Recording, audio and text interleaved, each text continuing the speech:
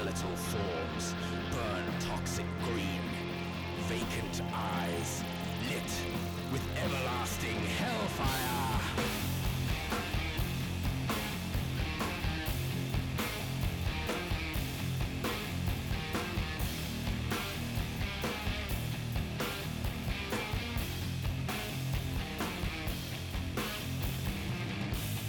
Ho, ho, ho, and Merry Christmas. Welcome to the Christmas episode of Let's Watch Scary Movies. I love when you start us off with ho, ho, ho. It's Christmas time, baby. I'm feeling festive. It's Christmas time. We're here. We're going to talk to you about scary movies. I promise I haven't been drinking because it's only like 10 a.m. this time, not 11. But I think I'm just drunk on festive spirit, Caitlin. How about you? Yeah, all the time, always. I like that 11 a.m. is the threshold for drinking. Like on Christmas. It's not. Oh, on Christmas, it's like you're late. No. Christmas 11. time. Christmas Day, 8 a.m. Anything goes. Yeah. If I'm awake, I'm allowed to drink. I find that to be true when I have spent Christmases with your family. Yeah. Absolutely. It's like, wake up, have a Prosecco. I'll never forget the time. It was like my first Christmas with you guys, and I ended up, I forget, you guys had gone out somewhere, and I stayed in with your mom, and she was drinking at the time, and she got out the sherry. I'd never had it before, and I was like, oh, yeah. So now I understand. It is a family tradition for the women in my family on Christmas just to get absolutely ratted on Harvey's Bristol cream, which I can't stand it, so I don't drink it, but.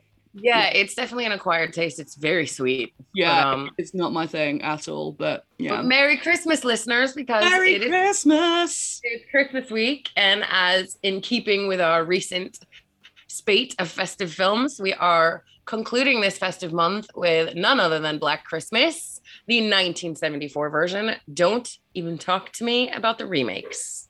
I'm not going there. See, I got confused because I haven't seen the remakes, but I remember there being a remake with the girl, Michelle Trachtenberg, who was in Buffy the Vampire Slayer as Buffy's little sister. And I remember that. And then when I was looking at everything, it's like 2019. I'm like, wait a minute. And then last night when I was trying to find it, I'm like, Andy, how many versions of this are there? Because I've only watched the original. And yes, I have discovered there are 3. There are 3. There's one from like 2012, maybe. No, maybe earlier. It was 2006. 2006. Yeah. Because, actually, I remember seeing posters and adverts for the 2006 version in the student union at Middlesex University. And that's that was a long time ago. That was a long time. That's where we went. We are being joined for this festive episode by one of my cats, Casper, in his festive collar. So if there are any weird noises, it's because he's basically trying to rub on the microphone right now, and he's just knocked it over. I'm going to move him. Come on, Bubba.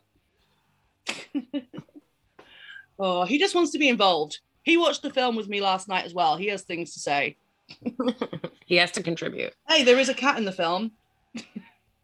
There is. He causes lots of problems. He does. Claude the cat. Claude the cat. So yes, today we are talking about the 1974 Black Christmas, directed by Bob Clark.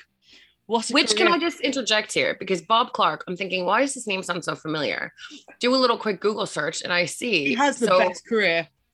But A Christmas Story is massive in the States. I don't think it's very popular over here. I don't think most people know it. But it is a Christmas institution in the US. It used to be, there was a TV channel called TNT, and I believe it was TNT, and they would do 24 hours of A Christmas Story every single year. So it would just play back to back to back to back to back. And so I've seen it umpteen times. And I saw it, I'm like, Bob Clark, is that the same Bob Clark? It is indeed. So clearly he's a Christmas fan. So Black Christmas was his third or fourth feature film, but his third straight horror in a row. So he started with, I think he had a film before this in like the 60s maybe, but then he had a horror film called Children Shouldn't Play with Dead Things. Yes, I saw that comedy horror, my favorite. In 72. And then in 74, he released Dead of Night and Black Christmas in the same year.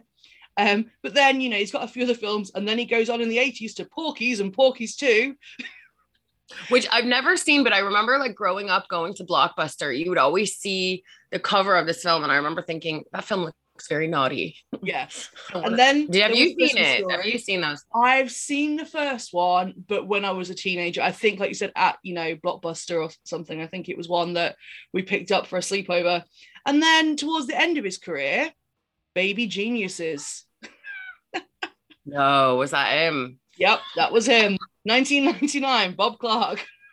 What a career. Yep. Also, can I just say R.I.P. Blockbuster. And R.I.P. Bob Clark. While we're doing our RIPs, I feel like we have to do a special shout out to Anne Rice, our homegirl Anne Rice, who passed away this week. We're both very, very sad about this. I actually, like, as soon as I read it, because my best friend in the US messaged me, because she and I were massive Anne Rice fans growing up. I've read almost everything. I think, aside from maybe 3 or 4 books, like her Christian books, I've read everything. I was at a football game and I actually like started to cry. I had to rein it in because I was at a football game. But I was so shocked by it because I know it said she was 80, but I feel like she's so prolific in terms of talking to her fans and interacting and engaging. She's all over Twitter, all over Facebook, the people of the page, blah, blah, blah. And so I just think it was completely unexpected. She wasn't unwell, you know, that I know of, nothing like that. So she had a stroke, didn't she? Yeah, but it was, and so she passed away from complications of it. So definite shout out to Anne Rice. I actually would be keen to talk more about her in the future because I feel like she was massively influential. Maybe in the new year we can do a bit of an Anne Rice episode because obviously there are you know, there's Interview with the Vampire and Queen of the Damned. She has influenced a lot of horror as well. So I think definitely. And particularly as a woman in horror, I just think she's, you know, massively influential. So absolutely. Yes. Having said all of that, we'll get back to Black Christmas. Let's get back to Black Christmas. Shall we just go straight in? Yeah, let's do it. I mean, we say spoiler alert, but you know, this film came out in 1974, so where the fuck have you been if you've not seen it? Spoiler alert and trigger warning abound, because obviously there is discussion of abortion and rape and other like violence against women. So just trigger warning for the whole thing. Now it's time for a breakdown. This film was actually inspired by the urban legends of The Babysitter and the Man Upstairs, which they've done a few films like When a Stranger Calls and this kind of urban legend about the calls are coming from inside the house. Was this the first film though? Do you know? I don't know, because the original When a Stranger Calls, which I think is also based on the same urban legend. I remember back from like when we discussed this film back in my film studies days, because obviously it's a very, very important film in regards to horror cinema. And I remember, I'm sure I remember being like, this is the first time we get that kind of, the calls are coming from inside the house in a film. Obviously the urban legend, I think the urban legend started in like the 60s. Yeah, I've definitely read somewhere that this is the first time we see it in a film, which for us of our generation sounds crazy, because how many times did you hear that story and things when we were, you know, in the 90s?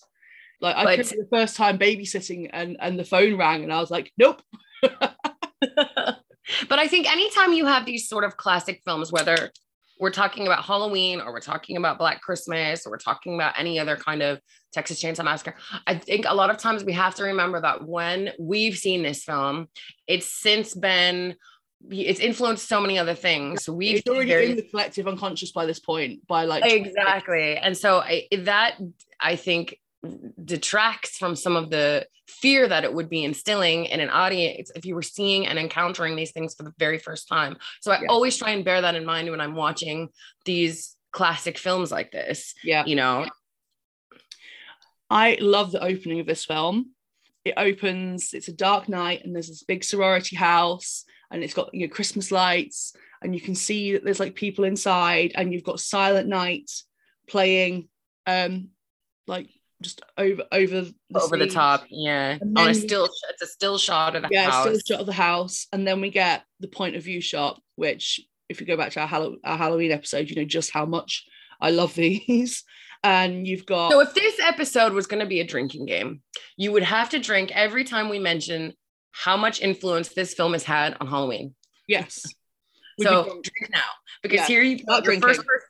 you've got your first person perspective from the killer, which in Halloween, we did talk about this, how you get it in the opening and that's the only time you get it. And this film, you get it throughout. Yeah. And I find that so creepy. Yeah. But yeah, so you get him and you get the breathing. Yeah. You know. And I love the fact it's not like, you know, obviously when we have, even in the opening of Halloween, when you have Michael Myers as a young boy, it's very calm. You know, the breathing's very calm. It's all very kind of still. Whereas this guy snorts at one point. He's like, like it's not the same. He sounds constantly like he has a deviated septum or something. Yeah. He's like breathing isn't quite right. And yeah, he's watching the house.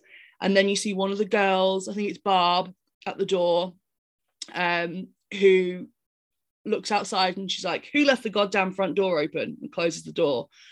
Mm-hmm. And we go back to the point of view of like this viewer, this voyeur. And from a filmmaking point of view, this next shot is amazing because basically he climbs the trellis and climbs into the house. But this is the 70s. Steadicams were only just around. I'm pretty sure Halloween was one of the first films that used like these new cameras the whole way through. So this is before that. The cameras were huge and heavy and not very portable. So the poor camera guy, I've forgotten his name, but I remember watching him once in a documentary talking about this. He basically did an amazing job of having this really massive, heavy camera strapped to him. Yeah, I was going to ask you if you knew about that, because it almost looks like because you really only see the one hand on the trellis. So I almost was thinking, is that because they're holding the camera? Because the cameras were huge and so heavy. So it's such a good shot. Like it you know, it's fairly smooth. It's not, you know, it doesn't look like some guys like trying to winch a camera up a trellis. Like it's a great shot. And you don't get that at all. Like, yeah, it is. And he climbs up and hides in the attic. And then you're kind of introduced to all the girls in the sorority house, or at least the kind of main characters. So you've got Barb, the sassy one, played by Margot Kidder. Yep. And then you've got obviously Jess, who is our leading lady, and that is played by the absolutely stunning Olivia Hussey. It took ages. I was watching it and I was like, where do I know her from? The whole way through. And she's got that weird accent, which apparently she's British, but it just sounds very strange. I'm not sure where, what part. Well, so her mother was Argentinian, right? But she did grow up mainly in London. So she does. I know what you mean, especially very strange accents. Because they're meant to be in Canada. I think they're meant to be in Canada. It's filmed in Canada, but it's meant to be America. Because they do that thing where they put like American flags everywhere. Like the police cars, the police station, all the buildings around town, there's American flags everywhere. And it's like, okay, then maybe try and, if you know, obviously you're filming in Canada, that's fine. You're trying to make it look like America, and yet they're all a booch. And they have like, they're playing hockey and they're driving around on snowmobiles. Like, the hockey thing is the dead giveaway. Like they had to include a scene of someone playing hockey. He could have been anywhere. He could have been in the library, that guy. But he's playing hockey. He's playing hockey. He's a goalie. And then you're right. There was, I think, Chris, the same hockey playing one. I mean, my gosh. The townie. He's not a student.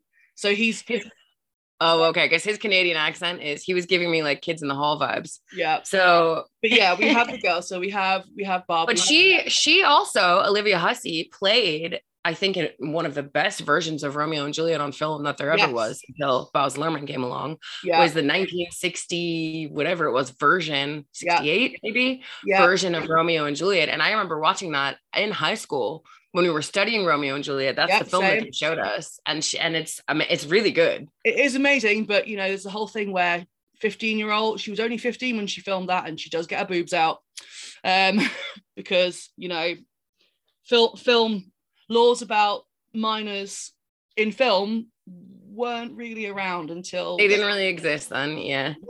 90s, I don't think, and even then they were a bit shaky. But yeah, and I also remembered, it wasn't until later on in the film, you know, when she's like shouting for one of the other girls is called Phil, and she's shouting for Phil up the stairs. She's like, Phil. And then I remembered where I recognize her from. She plays, you know, Bill in It.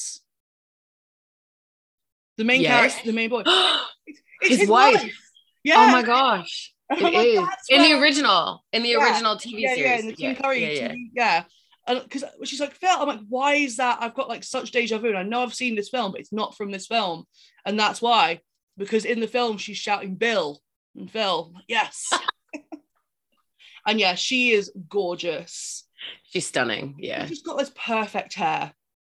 Oh my gosh, such perfect 70s hair. It looks like she literally like straightened it with an iron, and not a hair iron, but like a clothes iron. Yeah. My mom said that's how they used to do it. Silkiest, shiniest thing ever. Yeah. I know. Stunning hair. And I actually went down a rabbit hole when I was kind of doing research for this, and I found her Instagram. She's still gorgeous. Oh yeah. She's that classic, she's timeless. The Olivia Hussey Appreciation Society will now adjourn. Yeah.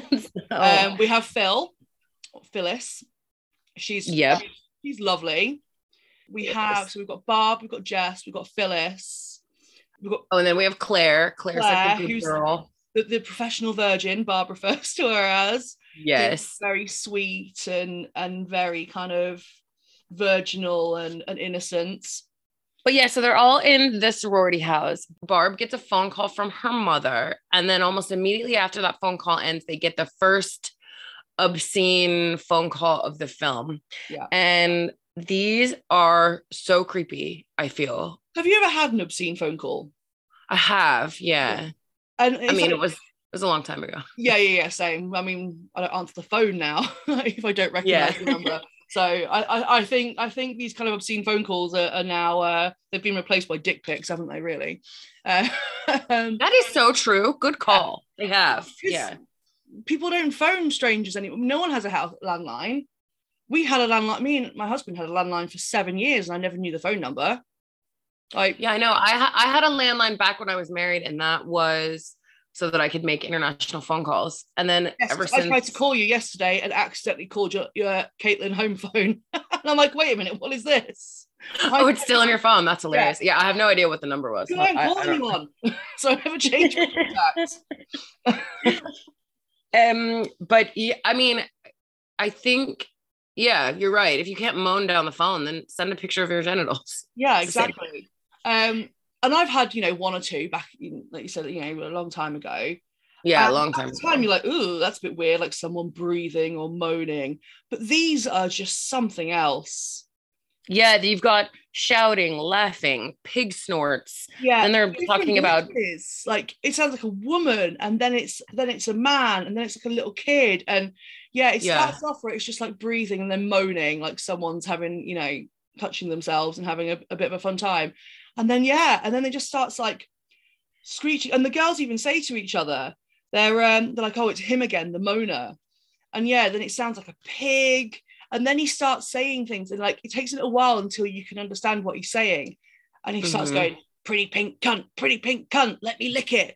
And then at this point Barb's just like, yeah, fuck this guy, and just starts like having a go at him on the phone and riling him up. It was giving me sort of like Exorcist vibes. Yeah. When he started talking about. Yeah, definitely. Like possession. And then bear in mind that all of this is going on while very softly and beautifully in the background, you've got Hark the Herald Angels Sing. Yeah, playing in the background. Because I do think one thing that he really does, Bob Clark, is juxtapose these very beautiful, very often religious Christmas songs with horrifying scenes. And again, this has since been done many times, but I think this is one of the first times that you've really got that, and it's super effective. Absolutely. I have a couple of notes actually about the two things stuck out to me in this film. I mean, amongst many other things, but one is the lighting, just how they really play with light and darkness and shadow. Again, really effective. And then the sound, not just the soundtrack, but the sound effects. You've very often got howling wind outside, and then you've got like a crackling fire in the background, and it really sets the scene, whatever that scene may be, to give you this feeling that it's meant to be this sort of cozy Christmas time. Yeah. And instead, you've got these horrible deaths happening. So I really love that. Absolutely. Yeah, the sound is brilliant. And yeah, Barb's on the phone to the Mona. She does that line. She's like, "Oh, go stick your tongue in a wall socket, then you'll get a charge." And they hang up. Good one, Barb.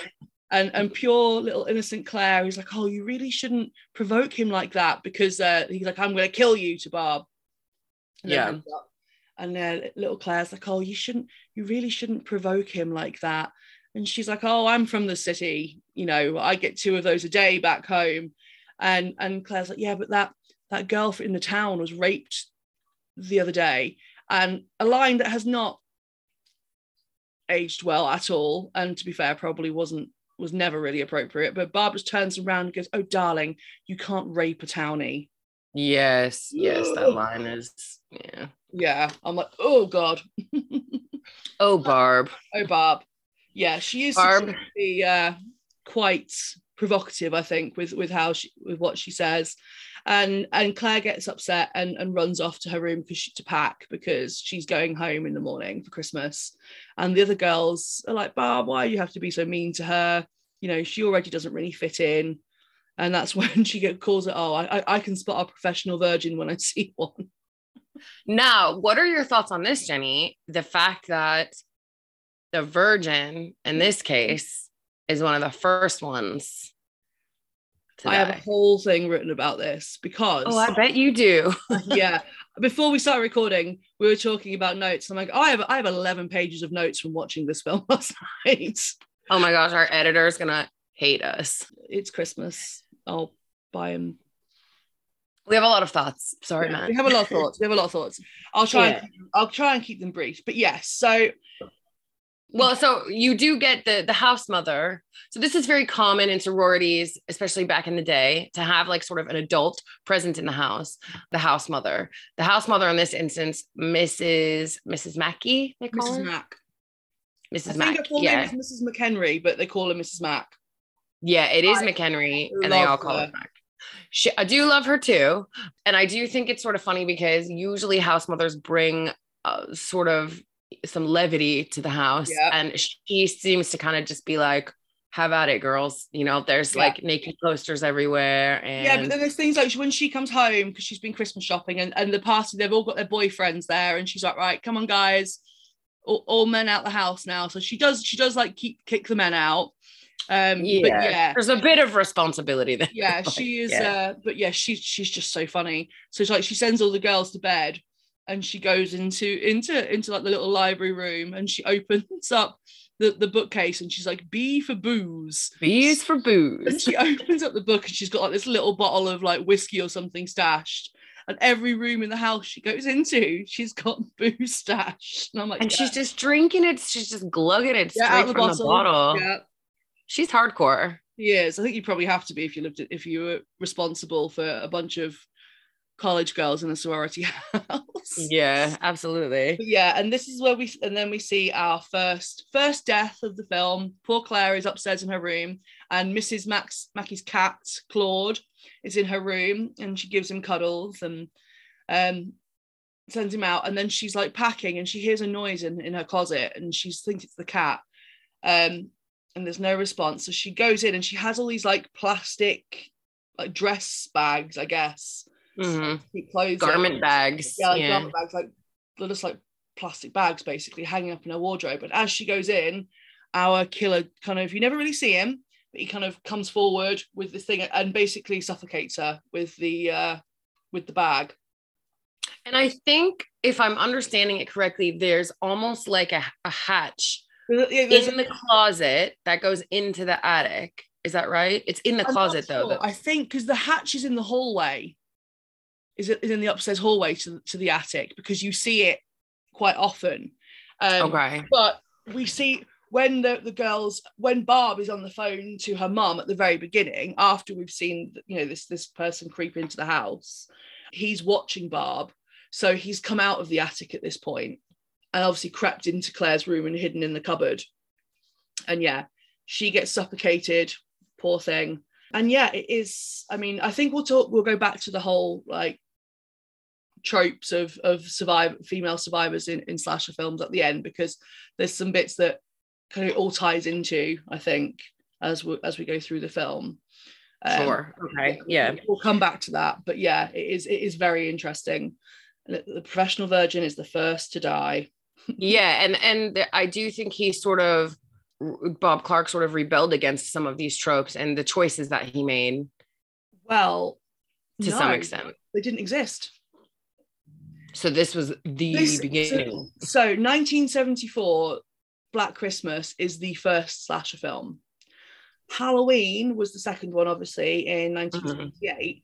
And a lot of the final girl tropes were taken from Halloween, not from Black Christmas, because in interviews, I think we might have even touched on it when we did the Halloween episode, how like Jamie Lee Curtis and things were saying they never intended that to be the message. The message wasn't, right, the virgin survives, if you have sex, you'll die.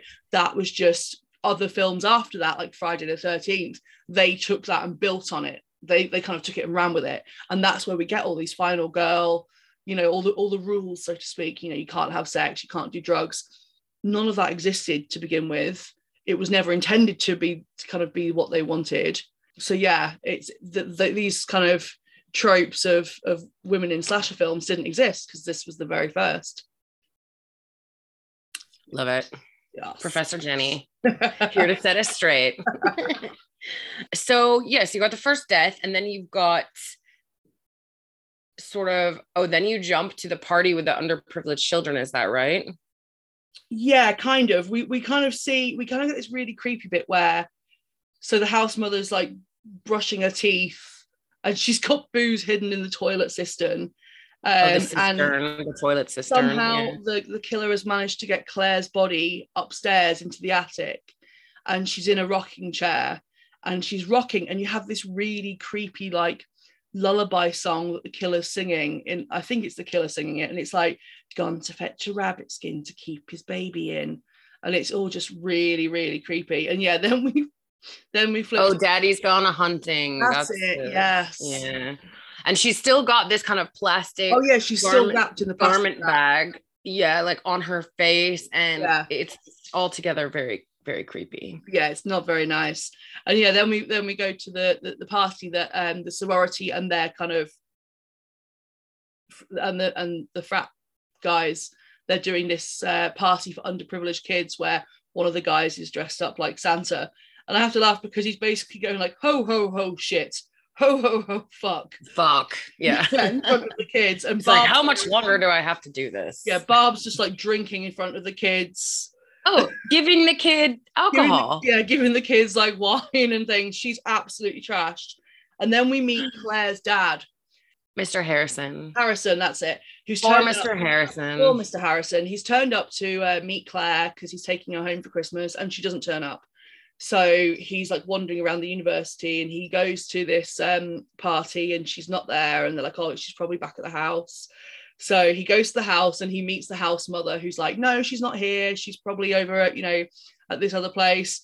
And he's like looking around Claire's bedroom where she's got pictures of naked people and things. It's like, I am very disappointed with this atmosphere.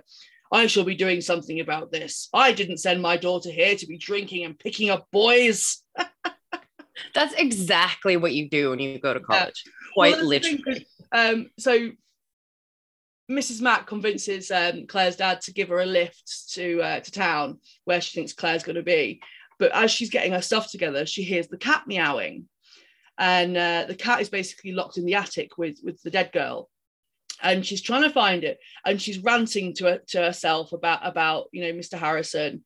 And she's like, oh, it's not, what do they expect from me being responsible for the morals of all these girls? And then I couldn't quite hear it, but I swear she says these girls would have sex with the Leaning Tower of Pisa if they could get on it. I missed that. Best line. She said it really quietly. I'm not sure. I'm off to check because maybe I've got that wrong, but it was definitely something along those lines. Brilliant. I thought it was brilliant. So yeah, we have that. And then we go back to Jess. And Jess is ringing her boyfriend, Peter. I will say just really quickly about that scene. And I think that scene, and even the scene with like the kids and the Santa at the underprivileged kids kind of Christmas soiree, these are all sort of attempts at comedy. And there's a few moments dotted throughout the film where I think Bob Clark is kind of bringing in this dark humor. For me, I don't know that it lands. I think Mrs. Mack brings some comedy to it. She lightens it up a bit, for sure. Without being over the top.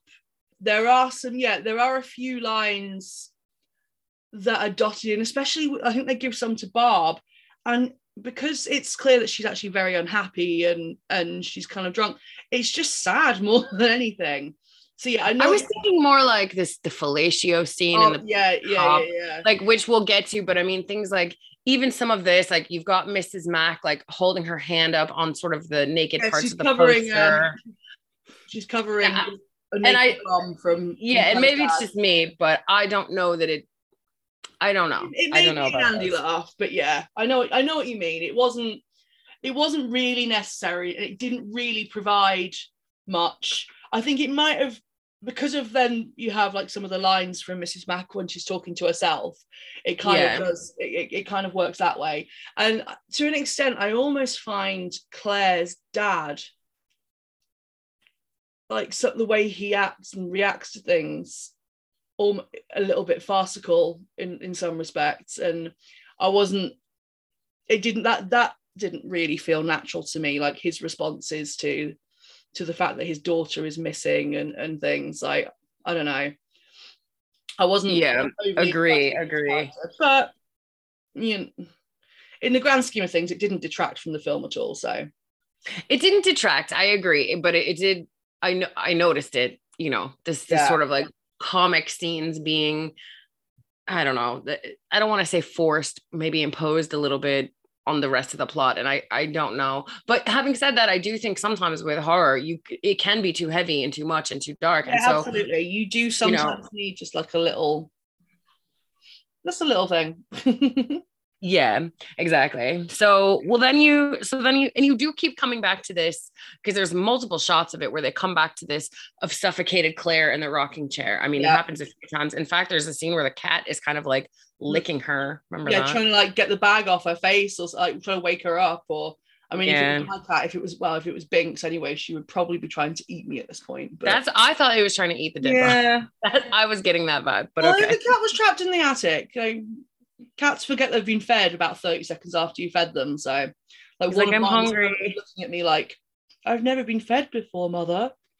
Why won't you feed me? He's actually hiding behind some shelves and like peering out like he's in a little cat jail.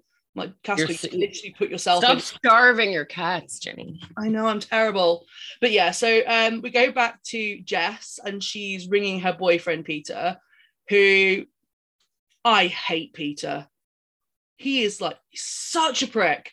And basically, don't get me fucking started on Peter. Yeah. Now I do think that they intentionally in this film set him up as a red herring. Oh, absolutely. And we'll talk more about that too. So I don't think he's meant to be a character that you like. No, no. Jesus. Still, even so, like even from the first phone call, I'm like, fucking prick. She wants to talk to him because basically you find out she's pregnant. Peter's her boyfriend. She's pregnant. She doesn't want to keep the baby. You know, she is fully intending on getting an abortion. Which is her right. Yes. And has only been her right for a year. I don't know my American history that well, but 1974, it's only a year after it was fully legalized. And of course, there's some massive stigma attached to it. Oh yeah, and he preys on that throughout the film. Yeah. He gives her every bullshit, But what is she doing with this scruffy-haired, selfish, hippie pianist jerk? Yeah, he's a concert pianist, or he's trying to be a concert. He's at the conservatory at the university, and he's obviously way older as well, because he says in the film that he's been at the conservatory for 8 years. So he's got to be like 30, and she's probably in her early 20s. Well, really, if you think about it, when you go to university, you're not in your early 20s. You're usually 18 till 21. So, I mean, if she's a senior, maybe she's 21, huh? I thought you did 4 years in America. It is. So 18, 19, 20, and 21. So right. Okay, yeah. And sometimes you go, because I went in at 17 because I was a summer baby and blah, blah, blah. So I graduated early. So she I would put her at maybe 20. Yeah. Like even the drinking, I was kind of thinking about this too. Like I can't remember when the age changed because it did used to be younger. But of course you can still get alcohol at college. Everybody does. So I mean, you're right. She's probably significantly younger than him. Yeah. 8 years. And and in real life, the guy who played Peter in the film, I mean, he was older than I am now when he was 38. Yeah. It's not one of these cases where he looks a lot younger. Like, no, definitely not. No. So yeah, Jess is pregnant. But she hasn't told Peter yet. She's trying to get him over, and he's like, "Oh, I've got an exam. I haven't slept in days." He's just being a jerk about it, basically. Oh God! Every time he's a jerk, an angel loses its wings. Yeah, and eventually, like, they meet up, and she tells him, and he's like, he's so happy. He's like, "It's amazing." He's so happy that she's pregnant, and she's like, "Oh no, I'm not keeping it." And he's like, first of all, he gets really angry with her and starts shouting at her and things, and then he's like, "We'll talk about it later. I'll see you at the house at like 9:00." And we go back to the house, and I think it's Jess, but we get another one of these obscene phone calls, and at this point, you start getting a bit weird because these phone calls. One of the things that this like weird guy is saying is like, "Where did you put the baby?" And he starts talking about a baby. So see, I thought he was saying, "Where's the body?" Oh, no, okay, the baby. Because he said Agnes, and he's giving all these names. Like he mentions Agnes and Billy, and you've almost got two different voices. But he talks about Billy in like the third person because he's Billy, and he's done something from what you gather from the kind of conversations. It's almost like he's Billy, and there was a baby called Agnes, and he's done something to it. And you hear like, because like, "I'm sorry, mother," and you hear like suddenly like his weird woman voice, like, "What did you do with the baby, Billy? What did you do with the baby? Where's the baby?" And so you start hearing all this stuff about the baby, and she's pregnant, and she's only told Peter, I think, at this point, and she's just like, "What? Wait, what?" Like, why? And she's told Peter in person, bear in mind. So there's no way, supposedly, that this caller or this person, but you don't know. And this is what I mean about setting Peter up as the villain here, you know. And they allude to it more and more as it goes on. But definitely. And then we get to like Claire's dad has gone to the party, and like Barb is hammered and things, and it's like, okay, Claire's nowhere. But they go to find Chris, which is one of my favorite parts. Chris is the guy that Claire was dating. That was her kind of boyfriend. Yeah. And he is super, super extra Canadian, and he is playing hockey. Yeah. But I love the fact that, like, because they've been to the police station already, and Claire's dad's been to the police station. The police just don't give a shit. Fucking please. Which is when Barb's like, because the policeman's like, "Oh, well, what's the phone number for the sorority house?" And she's like, "Fellatio." And he's like, "What?" And it's a new exchange, and then gives a number because this guy's not taking her seriously. I think it's her, Phil, and Claire's dad, Mr. Harrison. So then Jess goes to find Chris, Claire's boyfriend, who's from the town. And he's playing hockey, and he comes off, and she's like, "No, he's missing. Claire's missing. No one's seen her." The police, and he's like, "Well, why haven't you been to the police?" Which we did, and they didn't take us seriously. And he obviously knows the detectives because he like storms into the police station in his amazing fur coats.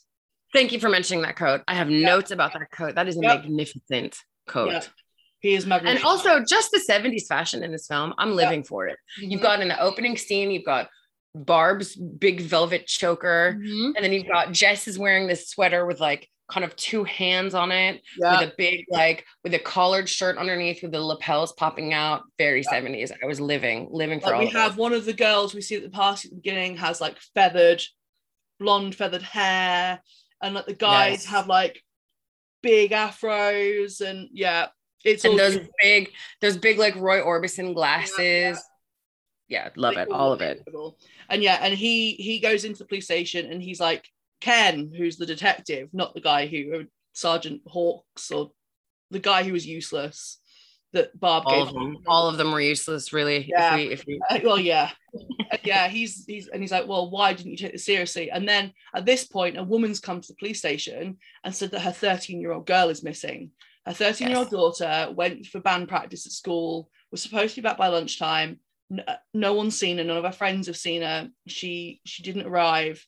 And when the detective realizes that there's also a sorority girl, college student missing, he's like, well, did you not think this was important to the guy on the desk? And he was like, no, not really. So yeah, at this point, the detective gets Claire's dad in, and they're taking all the statements and trying to figure it all out. And while this is happening, we've got Peter. Thank you. I was so afraid you were gonna skip the scene. Oh no. Peter in his exam. What the fuck was that? What the fuck? And listen, I like jazz. Okay, I can handle. What it was supposed to be? I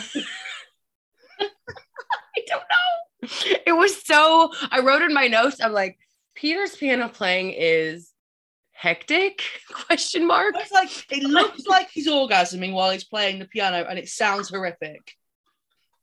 And bear in mind, he's been practicing nonstop for 3 days. Yeah, and this is what it sounds like. Yeah, and he's been playing in the conservatory for 8 years. The dude can play piano, and it's like just because. And the thing is, it's not like he's so distraught about his girlfriend wanting an abortion that he just can't play. He is playing, but it sounds like someone throwing a piano down a flight of stairs. It's like if Animal from the Muppets was playing the piano. He was just like beating on the keyboard. And you just see like the examiners' faces like, what? The three of them are just sitting there like that scene killed me. I know. I was like, Andy, if I got, because like I went to a gig in Manchester on Friday night. I went to see Ash Nico, and one of my ears popped when we were traveling on the train, and it hasn't popped back, so my hearing's a bit off at the minute. And I was like, has my hearing completely gone? Like, and he was like, no, it is really that bad. And he's been practicing for 3 days, which that's the best part for me. Like, this is the best he could come up with. 8 years, 3 days of practicing. He's just beating on the piano. So, hey, does Peter pass his exam? I don't know. I would say probably not. No, because he then smashes the piano up, doesn't he? He does, yes, in a fit of rage. Like, pianos are expensive, especially like grand pianos like that. Like, well, I'm sure that wasn't even his piano to be smashing up. It probably belonged. In the 70s, I imagine that was thousands of dollars. Yeah. And he just goes nuts and completely smashes it up. But just acting unhinged, which again sort of harks back to this idea of them trying to, paint Peter as the. But in true Scream fashion, it is almost always the boyfriend. Yep. Yeah, true. By this point, there's a search party going on for the little girl. Janice. Her name's Janice. Yeah. Mm-hmm. She was like, because her mum's like, oh, she would have been walking through this park. So they've got the sorority girls have gone, and like some of the townspeople are there, and you've got police dogs, and you've got snowmobiles. Like Rare Exports last week, I still really want to go on a snowmobile. Same. Want one. Okay. So yeah, they're looking for her body, and then they're just looking for anything. They don't know that any of them are dead. Well, because I think they're also looking for Claire, right? It's kind of like they're looking. 2 girls have gone missing, but this is the first place they've got to start. But the thing is, right, if someone goes missing, and it's clear that there's more than one person gone missing, and they've recently had some sexual assaults and things on girls, so they know that there is a chance something really bad has happened. Why at no point in this film does anyone do a full search of the sorority house? No one goes in the attic, no one goes in the basement. The incompetency of these police is striking, because especially at the end. I mean, don't even get me started. I was raging at the end of this film. So I mean, but I do think part of it is that they just don't take it very seriously. And I think having it set at Christmas kind of plays into this a little bit. Like, they even say about Claire, they're like, oh, maybe she's shacked up with a guy somewhere. And everyone's kind of like, well, those who know her think it unlikely, which is why I think also Jess goes to get the kind of boyfriend, non-boyfriend Chris. Yeah. But I don't think they're all that worried, I think, yet, even though they should be. Of course, like you just pointed out, there's all these other like factors that they're not considering. Yeah. Like the sexual assault, or the fact that it's more than one person missing, or that there's, they haven't reported the obscene phone calls yet, but I mean. Well, no, because Jess does, doesn't she? She does, but she hasn't yet. So yeah. I guess. So yeah, they're all searching. As the girls are leaving the house to join the search party, Mrs. Mack says, look, guys, I won't be here when you get back. I'm going to my sister's for Christmas to make sure that you lock up and everything. And yeah, so the rest of the girls go out. And then we see Peter watching the house. So here's another flag that he's doing something. So while the girls are out, at this point, I think Barb's at the house. Yeah, because she's really drunk and she starts shouting at everyone, doesn't she, before they go in the search party, saying, you all think it's me, you think it's my fault that this has happened. That Claire's missing because she was rude to Claire before Claire went upstairs. So she's very drunk and they send her to bed. And they send her up to bed. Yeah. And then you've got Mrs. Mack she's packing, getting ready to go, and she thinks she hears the cat. Yeah. And Claude's been missing, obviously, because he's locked up in the attic. So she starts calling for him. And she can hear him through the air vents, can't she? And also brilliant use of kind of the creaking of a quiet house. Yeah. They do this quite a lot. And I think just again with the sound effects, it's just really, it's really effective. It just lends that air of sort of paranoia and tension. Is there someone in the house? Is it just an old house creaking? Absolutely. And so she starts looking for the cat, which leads her up into the attic where she finds Claire's body.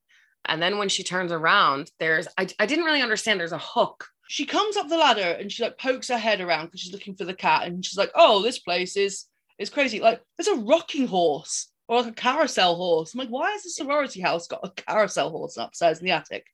I feel like the people who dressed the set were probably like, okay, what sort of creepy, strange objects can we put in this attic? Exactly. And you see the killer kind of you get a point of view shot of him watching Mrs. Mack poking her head up, and he's holding a hook on a bit of rope and he's breathing, and she turns around, sees Claire, kind of screams, realizes there's someone behind her, turns around, and it's like a winch because it's connected to the ceiling on reels. It's like a winch to pull stuff out. I'm like, why do houses often have winches in their attic? I don't know.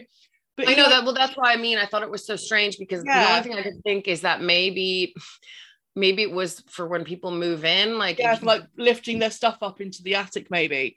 And it kind of hooks her in. Or you have to bring the couch through the window instead of the door. Exactly. So and she gets hooked in the face. Yeah, and he winches her body into the attic, and it's closed. And that is the death number 2 and the end of Mrs. Mack. R.I.P. And so now you've got 2 bodies in the attic. Yeah, and then the killer goes nuts and smashes up the attic, screaming and crying, whilst rocking Claire's body still in the chair. Yes, which I didn't really understand. But again, one of the things that we've talked about being so brilliant with this killer is that you've got all this kind of backstory that's never explained. And I love that. I think it's brilliant. Yeah, I do. It's great. And also we've just seen Peter smash up, have a bit of a very emotional response to something. And we've seen Peter outside the house, and then Mrs. Mack dies. And it's all going a bit mad. We go back to the park at this point, to the search party, and a girl screaming because she's come across the body of the 13-year-old girl. But what I love about this scene is they don't show you anything but the reactions. So first you see the reaction, you see the reaction of Mr. Harrison. Then eventually the poor mother who's looking for her daughter comes over, and you see her react. I mean, brilliant reactions from the actors, first of all. And so, but you don't even hear or learn what they've seen until 5-10 minutes later. Jess has left the search party just before this because she's like, I've got to go meet Peter at the house. I'm already late. So she comes in and the phone's ringing, and she picks up the phone, and it's another one of these phone calls, and it's a screaming man. He's screaming help me. And then he's like, Billy, I know what you did to me. And he's shouting and shouting. And then I actually wrote ick because it was so disturbing. Yeah. It makes your skin crawl. It does. It makes your skin crawl. It's awful.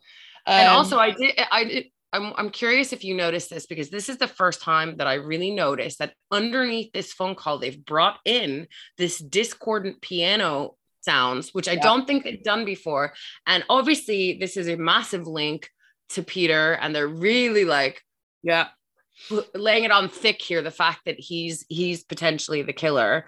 But I hadn't noticed it prior to that scene. No, I hadn't either. So maybe that's the first time they did it then. Yeah, and I think you're right, because as soon as the call ends, kind of Peter appears behind Jess. Yeah, and then he's there. Yes. Like, I was like, how did you get in the house? And he's just like, oh, I came in and I've just been sleeping upstairs waiting for you. And then these two have like this massive fight, because Peter's basically like, I want to leave the conservatory. We're going to get married and we're going to have a baby. And she's like, no, I don't want to marry you. I don't want to have this baby. She's like, I've worked so hard. I'm not giving up all my dreams and goals just because your plans have changed. And he's like, you'll regret it if you kill my baby. You'll regret it. And I love it. Oh, you'll be sorry. Yeah. You can't tell me what to do with my body. Is essentially, she's like, you can't tell me what to do. You know, I love it. A modern woman for the times. Yeah, I love her. Absolutely. And and Peter goes off, and then she reports the phone calls at this point. Well, this is also where you kind of find out that the little girl in the park is dead. This is the first like time you hear the actual news. Obviously, you know something happened because you've seen everyone's reactions, but I don't remember if Peter said it or somebody says it. And then and again, underneath you've got this ticking clock and these kind of bells chiming in the background, and you know it's all kind of underneath again with these very everyday kind of mundane sound effects, but they really heighten the feeling in the film, the tension, yes, partially, but also just again this feeling like it's Christmas and it's meant to be this kind of cozy, you know, safe, again this idea that it's a safe time, you're surrounded by family and loved ones, like what bad things can happen. Absolutely. Yeah, so Jess phones the police and she's reporting that she's getting these obscene phone calls, and the detective, what's his name again? Detective, I don't know, Holmes or something, Graham Holmes, or I never, whatever, I didn't write that guy's name down. The one who was actually doing something. I mean, he still wasn't great. The absolute least. He's doing the absolute least. But at least he's doing he's the something. one that keeps saying, like, don't. So basically, these girls have gone missing, and you don't think it's important that we kind of look into this. And then Jess phones up, and she's reporting to Nash about the obscene phone calls. And he's like, oh, well, we're really busy. And the detective overhears it, and he's like, oh, don't you think, you know, a little girl's been murdered, a girl from the sorority house is missing, and now the girls at the house are getting obscene phone calls. Do you not think this is worth looking into? And this is where we get the whole bit where he gives them the sorority house number that Barb gave him earlier, and they're all laughing because they're like fellatio, and Nash has no idea. And then he's like, oh, I get it. It's something dirty, isn't it? And again, this part for me, I was like, is this landing? Is this, you know, helping the sort of plot to move along? Is this good for pacing? I'm not sure. I don't know. But no. I just really think that part was particularly important. We then see Peter again watching the house from behind a tree. We go back to the attic, and there's now like a doll, a creepy like porcelain doll on Claire's lap, and she's still got the plastic over her face. And he's rocking her again, the killer, making like really weird noises. And we get like a point of view shot after this of him climbing down the ladder and going into Barb's room where she's asleep. She's like passed out because she's drunk. And she has like all these really beautiful, like crystal glass figurines. There's like a unicorn with a massive horn and like swans and things. And it's like, okay, this is a bit weird. And then Jess is downstairs and suddenly Barb starts screaming or like making weird noises. So Jess runs into her room and Barb's having an asthma attack. Mm-hmm. And Jess wakes her up, like, it's okay, and gives her inhaler. And she's like, oh, I must have been having a nightmare. I dreamt a stranger was in my room. And then she just falls asleep straight away again. And then we have like these kids singing carols outside. So Jess goes downstairs and leaves Barb. But wait, you forgot that there's a obscene call. Like again, here. Okay. Yeah. And this is where you get like the two voices. Yeah, I'm pretty sure. Yeah. And then you get two voices having a wart removed, and it's almost like a replay of their argument. Yeah, you do get that. That's a little bit later, but only just because the whole thing is what they try to say later on is there's an obscene phone call after each murder. Well, because also bear in mind that I believe they've arrived to put the tap on the phone. Not quite, because Barb's still alive. Spoiler alert at this point, because Jess goes downstairs to deal with the carolers, and while the carolers are singing and Jess is watching them, they drown out the noise of, spoiler alert, my favorite death of the film, where the killer stabs Barb with the glass unicorn. With the glass unicorn horn. Yeah. I did actually write that. I was like, is it a glass sword? No, it's a unicorn. It's a unicorn. Yeah, and Jess is kind of watching the kids. And I even remember, like, why are the kids out unsupervised after, one of their peers has just been found dead in the park? Oh, yeah, it's the 70s. Oh, yeah, it's the 70s. And the song that they're singing, the carolers are singing, Come All Ye Faithful. Yeah. It's really, like, hymn-like version of it. Yeah. Which covers up the sound of Barb being stabbed to death. Yeah. And also, I did think in this scene that they made the killer, because you did kind of see it's very shadowy and dark. I feel like they're really excellent with the light play with the killer and sort of obscuring his identity. But he looked like Peter, I feel. You kind of get this like eye and like dark feathered hair. Yeah. That's as much as you see of him in the entire film. And he's calling Barb Agnes. Is it Agnes? Yes. Agnes. Yes. And then he kills her with the unicorn. Yeah, and then you get the phone call where Jess picks it up, and it's an obscene phone call. He's like, oh, it's just like having a wart removed. And this is the first time, the police have tapped the phone now when she gets this phone call, because she's like, wait, what? Because she realizes that's what Peter said to her when they were talking about having an abortion. So she now she's like, is it Peter? And I think Phil's there with her, because the detective's back at the police station listening in. And you see this shadow while they're on then Peter rings and he's crying. And he says, the baby, you can't do this to me. You can't just. Don't hurt the baby. He says. Exactly. And Phil's stood with her, like trying to make sure she's okay. And you see this shadow behind them moving. Mm-hmm. So there's someone behind them, which I thought was really, really well shot. Really well shot. Yeah. And even again, just kind of going back to this, you've got the house is dark. You've got the Christmas lights. You've got the fire crackling in the background. You've got this howling wind outside. You never really see, like, it's not snowing. You see kind of snow on the ground, but they really try and make it sound like, it's really windy and cold, and all of it just gives that just atmosphere. Atmosphere is everything in this film. And I just think he absolutely nails it. Yeah. Really so Peter calls, and then you is this when the search party guys turn up? This part was very strange. They lost me a little bit here. Odds and all. The two guys from the search party show up, knock on the door. They answer the door. They're like outside the kitchen window. Oh yeah. Scare the crap out of the girls. And but then they open the door to them, and I was thinking, no, don't open the door. What are you doing? No. Yeah. And then the guys are like, oh, do you want us to check the house? We're part of the search party. We're trying to find the killer. And the girls are giggling. This is not a funny situation that you guys are in. And they're giggling. No. And when they close the door, because the guy's like, okay, well, we'll be around. There'll be other people from the search party, outside as well. Make sure you lock all your doors and windows. And they close the door and they're like, oh, we'd rather take a chance with the killer. And then they realize they've just locked the back door, and that's the only door or window in the house that's locked.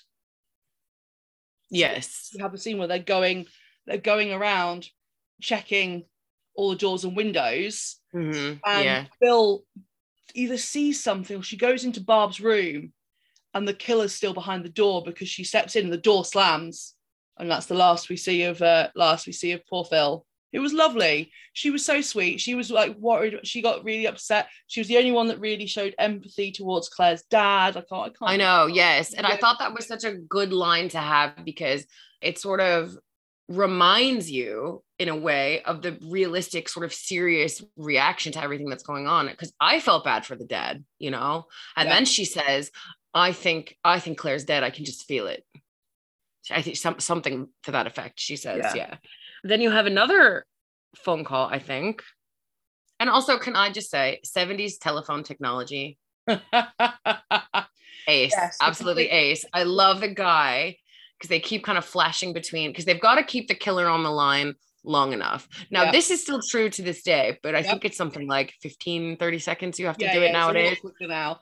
Back then, I feel like they were like, we're going to need a solid 10 minutes. Could you just keep them on the line? Like... And there's a guy literally running through the exchange trying to find the one that's moving and then plugs in to listen to it. And exactly. So Jess, the phone rings, Jess gets another call and he's like, you bitch pig, where's the baby? And she's just like, what the hell is happening? She doesn't interrupt him in this one. She just lets him go. Yeah. But also, would you not say that the calls have become increasingly more erratic? Oh, yeah, absolutely. And sort of crazy. Now you've got multiple voices and screaming, like even more than you did before. And so, so you're right. So she manages to keep him on the phone this time. And they realize the calls are coming from inside the house. Dun, dun, dun. But this is what I thought was a bit strange, because the detective's like, right, what was his name? The Nash, the rubbish one. He rings Nash at the station. He's like, call the house, speak to Jess. Don't tell her that the calls are coming from inside the house. Just tell her to put the phone down and calmly walk outside. Because at this point, he's also trying to get hold of, because they've got a police officer outside in the car and they can't get hold of him. And he's like, I'll be there in 5 minutes. Just tell her to just to stop what she's doing and leave the house. But don't tell her that the calls are coming from inside the house. So Nash calls her, and at first he's like, are you the only one in the house? And she's like, no, Phil and Barbara are upstairs asleep. Doesn't realize that they're dead at this point. And he's like, right, you need to put the phone down and leave the house right now. And she's like, why? What's wrong? And he's like, just do it. And she's like, I'll go and wake them up. And he's like, no, you need to leave the house now. And this is when she clicks and she's like, why? And he's basically like, look, the calls are coming, the killer's in the house. The calls are coming from inside the house. Fucking Nash. And he's begging her at this point. He's like, just leave. And she's put the phone, like, not hung up, but the phone's on the side, I think. He's like, don't go upstairs. She's looking up the stairs because she knows her friends are up there. You can just hear his voice on the phone going, don't go upstairs, Jess. Don't go upstairs.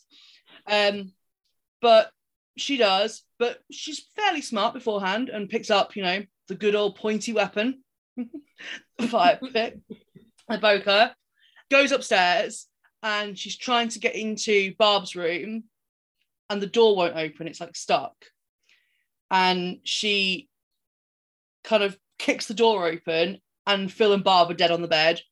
And you see... And they've been arranged, sort of like... Yeah, they're like holding each other. Yeah. Which is also another kind of hark over to Halloween, where you've got... He likes to do the same thing. He likes to rearrange his victims, Michael Myers. Absolutely. And this is when the killer is like, what's it? It's like, Agnes, it's me, Billy. Don't tell what we did. And she just slams him with the door into the wall. And because doesn't she see his eye? She sees his eye, and he's like, Agnes, it's me, it's Billy. Don't tell, we can't tell what we did. So he's fully deranged. And she doesn't even like hesitate. She just slams him against the wall behind the door and runs. But we've had she runs the stairs, and you can hear him like crashing, coming after her. And throughout the film, whenever like Mrs. Mack or anyone was coming to the door, the front door keeps sticking. Mrs. Mack even says earlier, I've asked maintenance to come, a couple of times to fix this. And now it's locked. All the doors and windows are locked as well, because they've locked all the doors and windows, and she can't get out. So she's running, and she's like got him like slammed, and he grabs her by the hair through the banister and like pulls her and sends her flying. And then she goes down into the basement, doesn't she? Yeah, so she's hiding from him, and she goes into the basement, and again you've got this brilliant like light. The lighting is just so excellent through all of this. Like, you've got her partially in the shadow, you've got the way that the light's coming through the windows into the basement on one wall, but the rest is kind of in the darkness. And then you've got, she thinks is the killer, and you soon realize is Peter looking for her.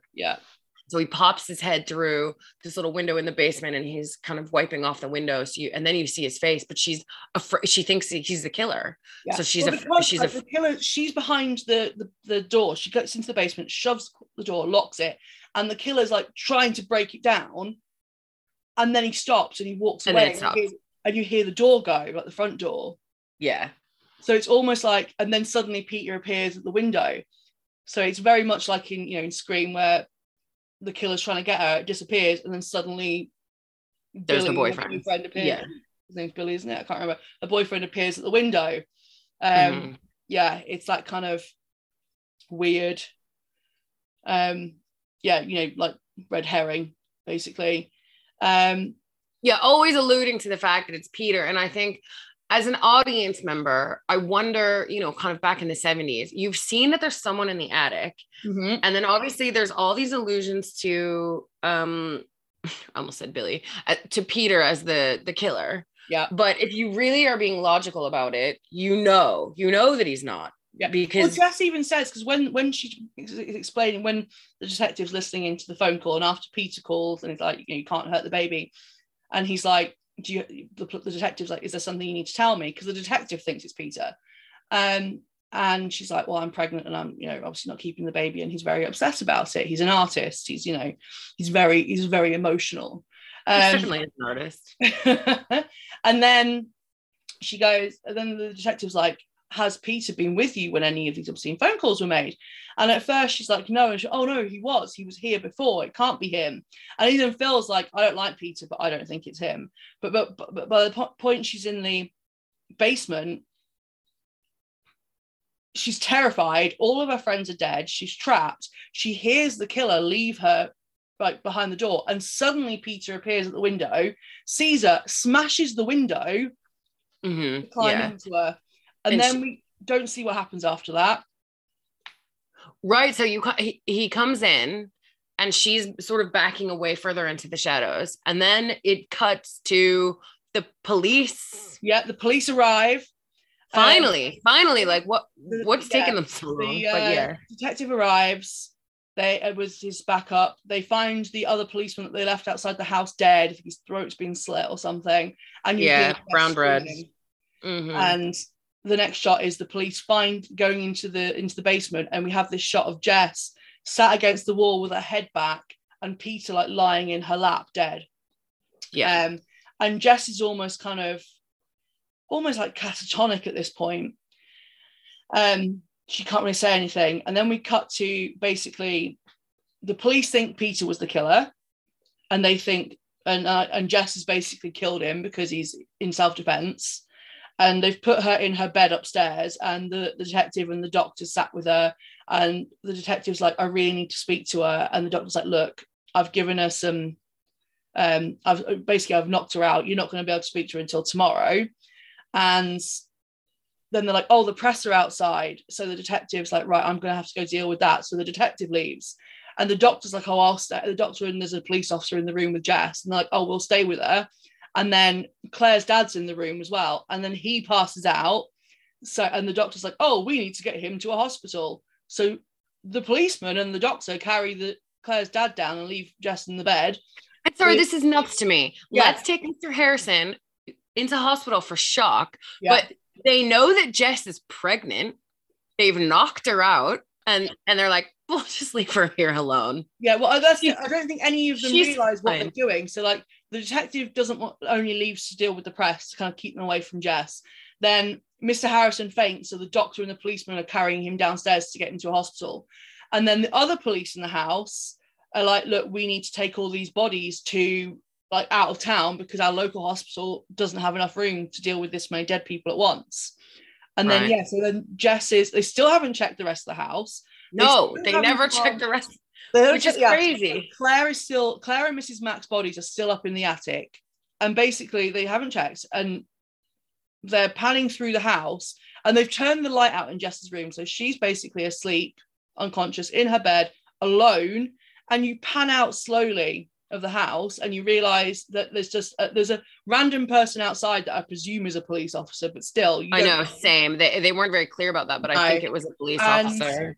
They haven't checked anywhere, and then you get this panning shot from Claire of Jess in her bed that goes through the hallway up to where the ladder is and up to the attic door, and you hear like the floorboards creeping, and you hear that creak, really creepy singing, really quiet, going, "It's me, Billy." And then again we zoom out of the house, and it's like the attic, and you've got Claire's corpse in the window, still with the bag on her head in the rocking chair. And that shot that you just mentioned, that long panning shot, brilliant, because again, you've got the clock ticking, you've got the wind howling. It's this quiet house where there's no background music. They put no soundtrack on this apart from like the natural sounds of like the wind and the house. And then you get the creaking as well. And you hear him like singing quietly, and we get this shot of Claire's corpse in the window. Because the attic has a window, so anyone in the street should have been able to spot the corpse, and it pulls out really, really slowly, no music, and we hear the phone ringing, and the phone starts ringing. Fucking brilliant. That's the end of the film. And the credits roll over the phone, and because this is the 70s, you have the majority of your credits at the beginning of the film, which is something they used to do. They don't really do it anymore, and so it's very short, and so the phone rings for the duration of the credits, and then it goes to black, and the phone. Brilliant. I'm giving all the thumbs up, but you can't see me. I love that ending. You get zero explanation. You get, it's completely unresolved. It's ambiguous as to whether or not, like, did the killer let her live? Because this is my first question. Do you think Jess survives or not? I think she survives because I think the killer intentionally didn't kill her. I think the killer killed Peter. I don't think she did. I think she probably passed out from shock. So they don't know what's happened because she hasn't told them. Mm-hmm. So I think that the killer killed the boyfriend, not her. I think she killed Peter. Okay. I think she killed Peter. But with what? With what weapon? The poker. She's still got the fire poker. Oh, okay. Yeah. All right. I think she that's like quite a savage way to defense. Yeah. So I think she killed Peter, and I think she gets killed at the end, because they even say, because basically the whole thing is, it's like every time someone dies, then they get a phone call. So after each murder, the killer makes a phone call. So you see him, we know he's still in the house. He's in the attic. He's still there. But he also, bear in mind, he also made phone calls before he killed anyone, like in the very beginning. He made phone calls before he killed any of the sorority girls. We know he's killed one of the other a town girl. So Janice, the little girl. Yeah. He's killed her, left her out. Yeah. And there could have been others that we just don't know about. Yeah. And he's definitely assaulted people, because there's been a few sexual assaults as well. So, but you're attributing that to him, and that may not be him. That could be somebody else, because he didn't sexually assault any of his victims that we could tell. Yeah. He rocked them and petted them, but he didn't assault them. Yeah. But that could, because that was also, I think, a little bit of a way of saying, like, there's just stuff going on, and you don't know, and you've got all these asshole incompetent cops running around, like, barely being able to do their jobs. No, see, I don't know. I thought there was something to the fact that that maybe she survived, but I don't know, because it is left ambiguous, and I like that. So I don't know. I kind of thought probably eventually he would kill her, but I thought at least initially maybe not. Yeah. And because he talks about a baby and he knows that she's pregnant, and maybe there's something to that as well, like the killer knowing that she's pregnant. Yeah. Yeah, I don't know. Maybe. Yeah. So I think she dies, but it's very, very interesting. But yeah, you get no backstory, no reasons, no explanation, nothing, which I think is scarier. Absolutely. And also we have, like I said before, this is the first slasher film. It is. I can't think of anything that comes before this. And I remember from my film study days, like, people say that Halloween is the first, but actually this came before. It's just, it wasn't as popular, it wasn't as successful as Halloween. It starts off a lot of things that we see in later films, but what I love is the fact that this isn't a masked killer. It's not Michael Myers, it's not Jason, it's not, he's not wearing a mask, there's no backstory, only what you can kind of pick up from his manic rambling. There's no sort of reasoning or explanation offered for why he's chosen this particular sorority house. Either. We have no idea. Nobody dies after having sex. The only thing we know about the killer is that he's likely called Billy, which, he is called Billy. See, I always thought that when he was saying Billy, like he was talking, I didn't clock that was him. Yeah. I thought Agnes and Billy were like two people that he, I don't know, knew or imagined or was speaking to. I didn't take that as his name was Billy. Yeah, his name is Billy. That's how he's referred to by, you know, that's what the character's called if you look him up. Oh, like in the credits and stuff. Paul, okay. He does later on have a bit of a surname. Like if you read, you know, he's referred to in writing as Billy something, but I can't. Billy Black, maybe. Okay. I'm not really sure though. I can't really remember. But yeah. Yeah. It's great that despite the fact it's the first, it is different. It's kind of refreshing to go back and watch that it is so different to other films in the genre. Well, one of the things that really struck me about this film, to me, is that it has so much style. And maybe that's easy to say because it's the first, quote unquote, the first kind of slasher. And it's been very, very imitated.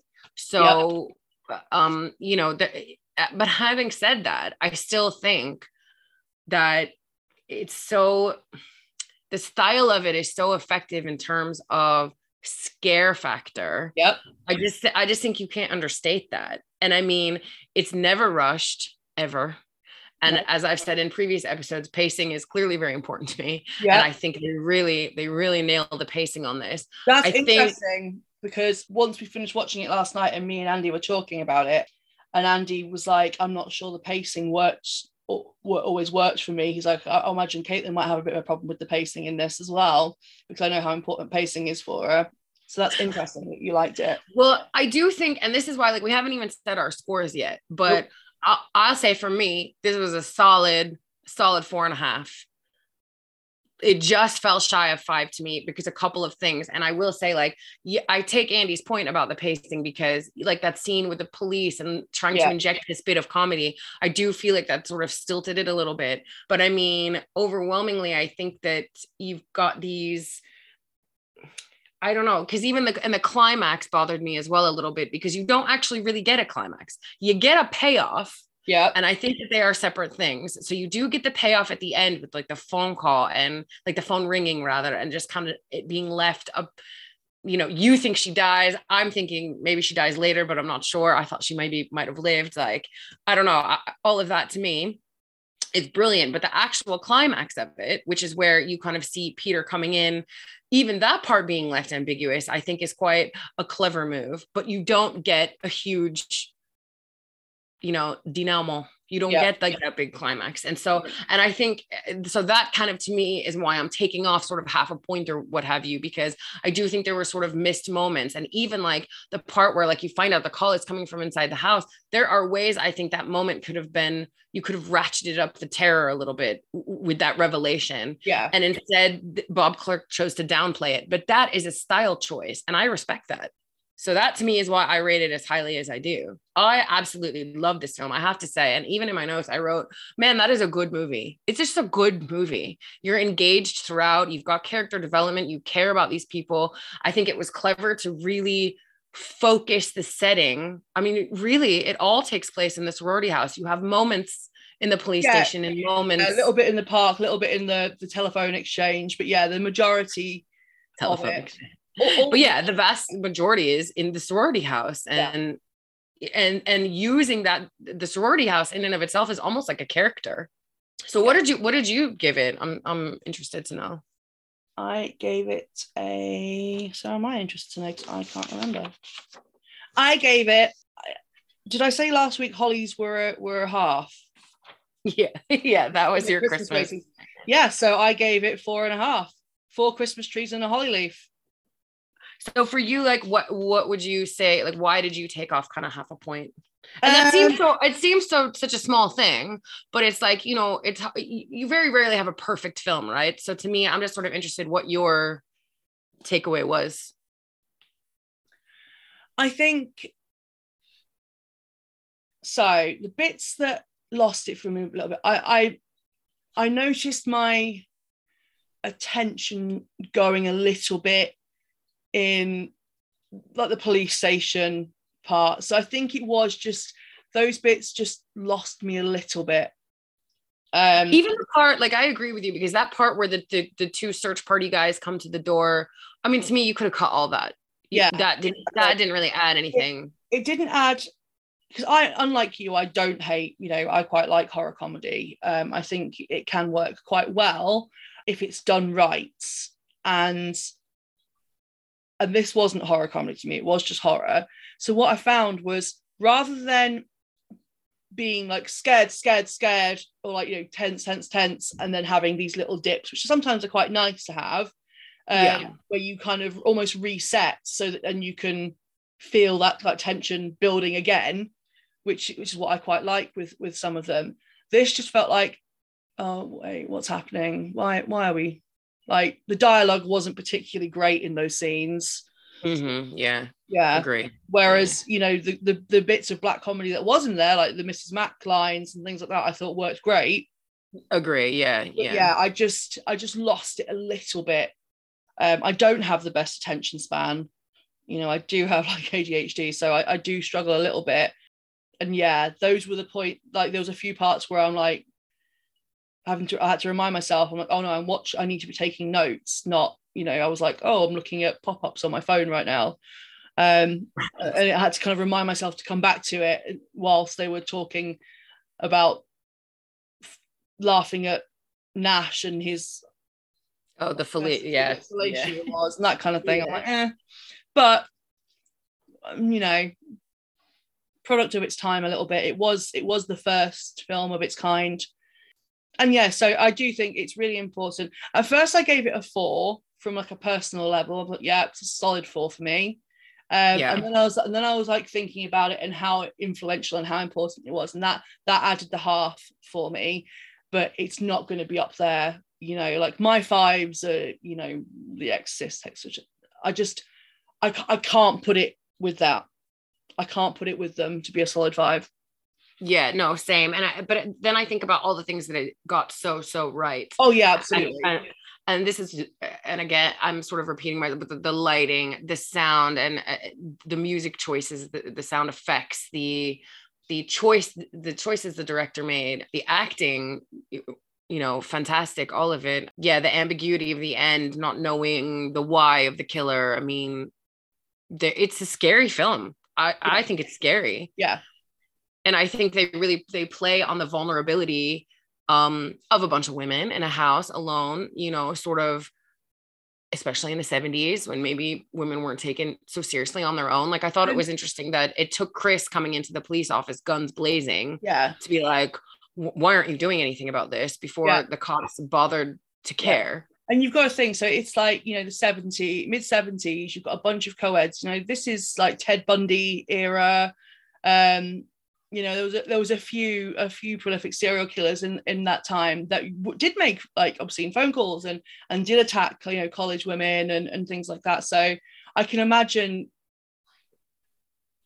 it played quite well into a lot of fears and topics and themes that were on a lot of people's minds back at the time that it came out. Absolutely. And even the obscene phone call thing, right? Like, you, at the beginning, you said, have you ever had one? Yeah, I have. I think most women, most people even have at one point or another, especially if you're of a certain age, when you had landlines, have absolutely encountered that. And so it's relatable in that sense. Could I get an obscene phone call? Sure. Could there be a killer hiding in my attic? Sure. And so that, not in my attic. I'd be impressed. And that brings the terror as well. The fact that this could happen to me. And so I don't know. I really love this film. It is excellent. I'm really glad that we covered it. Have you seen any of the remakes? I think I saw the 2006 version, but way back, because I really don't remember much about it at all. I can't imagine that they're very good. No, I might watch them one day, but yeah, not really. The only reason I would is that there's a book coming out next year. Oh, I saw that. Yeah, they novelized it. No. Oh no, this is an academic book about the 3 Black Christmas films that's been written. with like I see, with you know okay, driving like camera people and that from the original, and you know it documents the making of the 2 remakes as well, and it's got bits. So I might watch it because that sounds like an interesting book that I'd quite like to read. So I might end up watching the 2 remakes at some point, just in context of the book. So yeah, I might give it a go, but yeah, I haven't seen them, not at all. So, and I don't know what kind of ratings they have or anything like that, but I always think that remakes or reboots are tricky. And when you're dealing with source material like this, where I think part of its success was the era in which it was made. Like you said, it's definitely a product of its times, and it was the first of its kind. And so, or one of the first, we reckon. I think that makes it even more challenging. So I'm always very wary of these types of things. Yeah, I mean, I'm not a remake hater, but I can't say that I've ever gone out of my way to watch them. I'm trying to think what remakes. I mean, you know, some of the best horror films are remakes. You look at John Carpenter's The Thing, and you know, The Fly. The Fly's a remake. The Thing's a remake from like old school like 50s films. And yeah, John Carpenter's The Thing is one of the best horror films ever made. Mm-hmm. So yeah. I mean, I think in terms of like, I think about the new It movies versus the TV series. Some of that I think has to do with sort of how technology has advanced. But I mean, in order to show some of these things that are in Stephen King's imagination, but there's nothing scarier than the novel. And I'll always say that because there's nothing scarier than your own imagination. And when you're reading something, all of those visuals come from you and your deep-rooted fears within yourself. And so nothing will ever beat that. And I love horror novels for that reason. But yeah, so having said all of that, wherever you are this holiday season, hope you're with loved ones and having a good time. Happy Hanukkah, Merry Christmas, Merry Kwanzaa. What am I missing? I don't know. I can't remember. I mean, for all my fellow pagans out there, like happy winter solstice and merry winter solstice. Yeah, we'd love to hear from you. As always, hit us up. We're everywhere. And we love you and thank you for listening. Yes, thank you. Merry Christmas. All right, Brothers Keg, take us out. Bye. Bye.